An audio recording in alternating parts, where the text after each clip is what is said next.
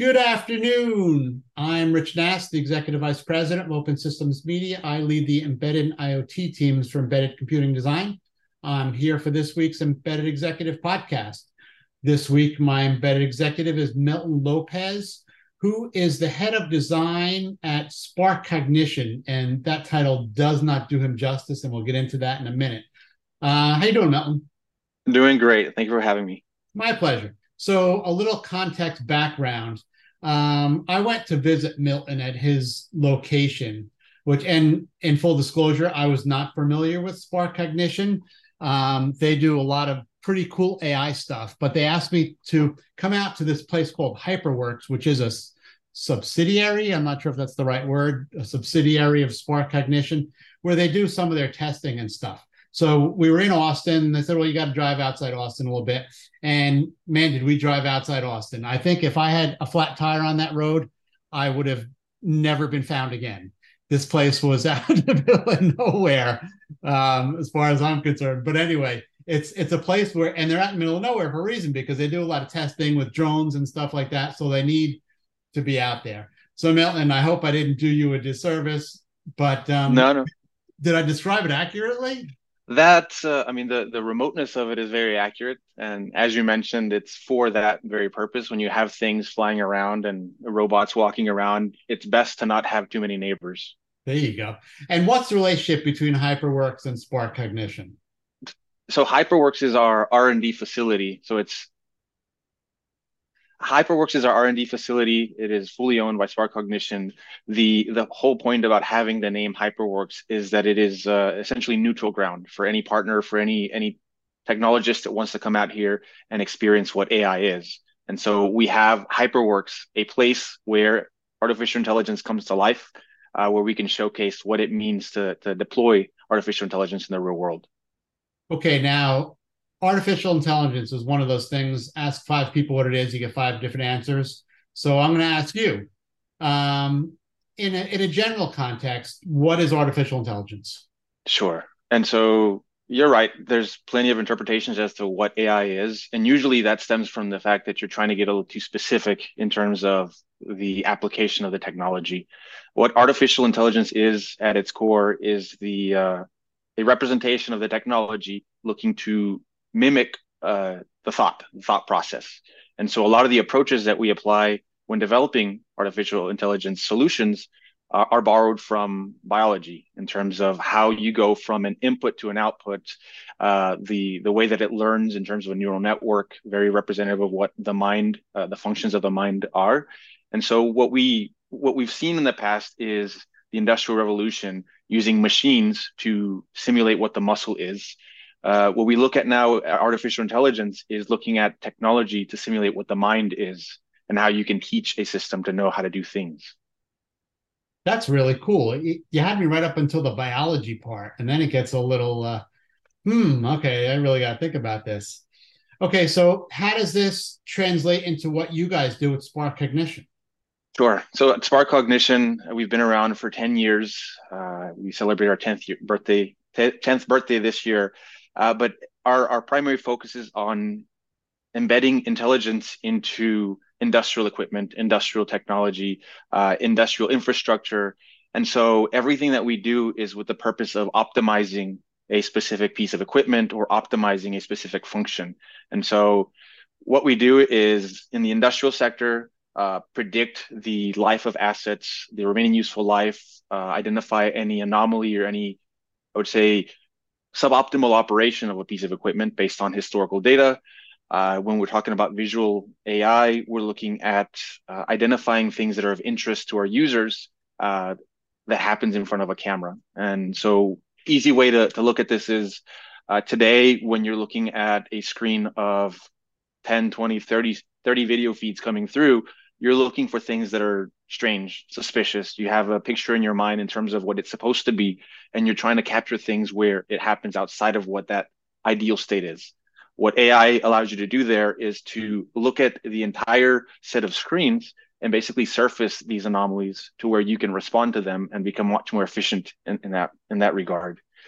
There's a lot of work that we're doing around the generative AI as well. And so let me know where you want me to go, because this whole session could be spent on talking about the different areas that we're in, and kind of the benefits that we have in those areas. So let me break it down into its most simplest forms. You have some really fast hardware and you have some really complex algorithms that are running on that really fast hardware. Where do you guys come in with this? I know you don't develop hardware, or at least the ICs to do this. Are you guys developing the algorithms that run on it? Are you making the marriage between the two? Sure. Yeah. So specifically at HyperWorks, we are bringing all those elements together to showcase what an end solution looks like. Everything from the algorithms, some of which are best in class, which can leverage. Others are developed in-house, where it's just not a very common problem to where there's a solution out there for it, or it's a problem that requires highly specialized models to accomplish, to execute. In terms of the hardware, we are not a hardware company. We deploy to hardware, so it's a benefit to us to understand how it works, to make recommendations, and to prototype things. Before we put anything out in the field, we want to make sure that it runs exactly as we expect it to, in a near real time environment, in a near environment that's representative of our customers' end state. And so where we sit is on the software side. We're an AI software company. Our solutions will have existing technology that's best in class, and we are also constantly developing new algorithms to solve for some of the more complicated problems that are unique to our offerings.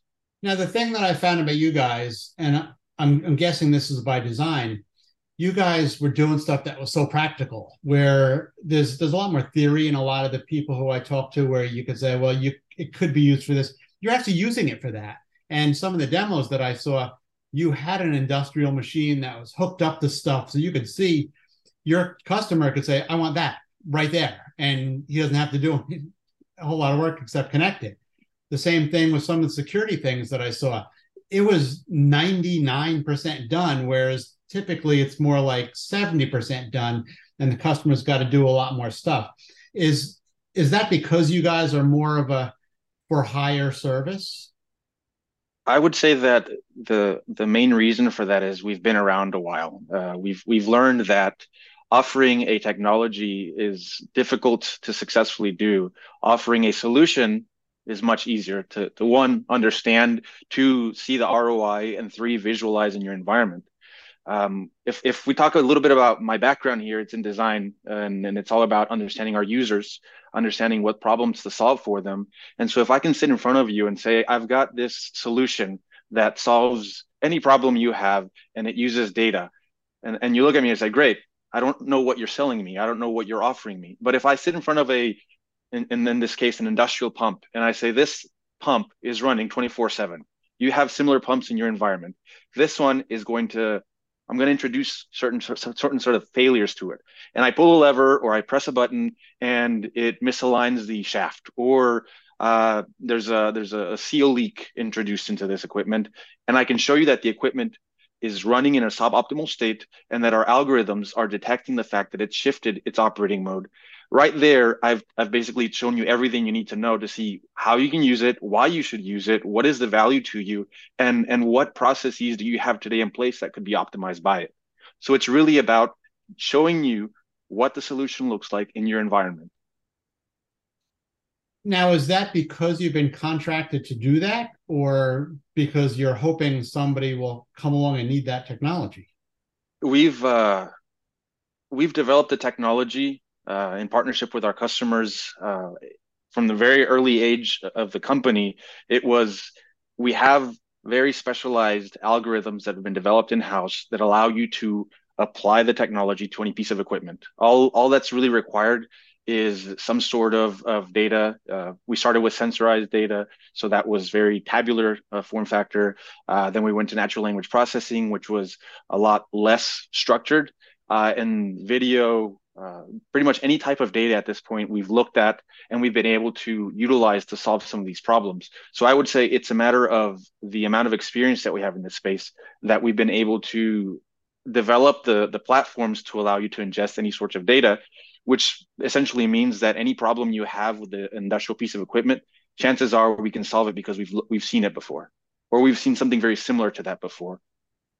That's really cool. It's as I think I said, this is more practical than a more practical use of AI than any place else that I've seen, and I certainly commend you guys for doing this. Thank you. What's next on your radar? I know you had some pretty cool things. I saw some drones flying around and some robots. What else you got cooking out there? Sure. Well, if we boil it down to the very base elements here, you've got data coming in, you've got an algorithm, you've got a model that's crunching through that data, and output comes a thing that you want to know about, whether it's a prediction, whether it's an optimal state of a piece of equipment, whatever that case may be. The reason we have drones is because they represent a mode of getting these sensors out into the field. You've got ground-based vehicles, so we've got unmanned ground vehicles that run around, take sensor readings. You've got a camera on board. They can get thermal versus your standard optical cameras. You've got drones, which do essentially the same thing, which is take a specialized sensor out into the asset so that we can capture the data we need. Once you have that data, it's choose from one of the multiple models that we have available that best solves for that problem. And the output is essentially what is the life of this asset, what is the failure modes. And so everything that we've done is essentially to expand the ability to get those sensors out there, capture that data, process that data, and show our users or our customers the results that they're looking for. Separately, we've got the visual technology, which deals less so with sensor data, but it deals more with your basically single frames. So take a picture, video streams, and any sort of camera that you can find that'll give you a stream of videos, and then it processes that data to again identify anomalies, identify things that are of interest to you, and be able to surface those. We've done a lot of work around that space, and I'd say that the expansion that we have is how big can we get in terms of the payload that these robots will carry. So how many sensors can we get? How long can they be out there? But ultimately, those are things that we're doing to support the core business, which is the AI software that we do. Cool stuff, Milton. I'm looking forward to seeing what's happening next there, and I promise that when I come next time, I won't be so shocked when you're out in the boonies. Well, once you've been there once, you know what to expect and how much water to bring with you when you start to drive. Exactly. Thank you very much. That's Milton Lopez. He is the head of design at SparkCognition, and I'm Rich Nass with Open Systems Media. You have a great day, Milton.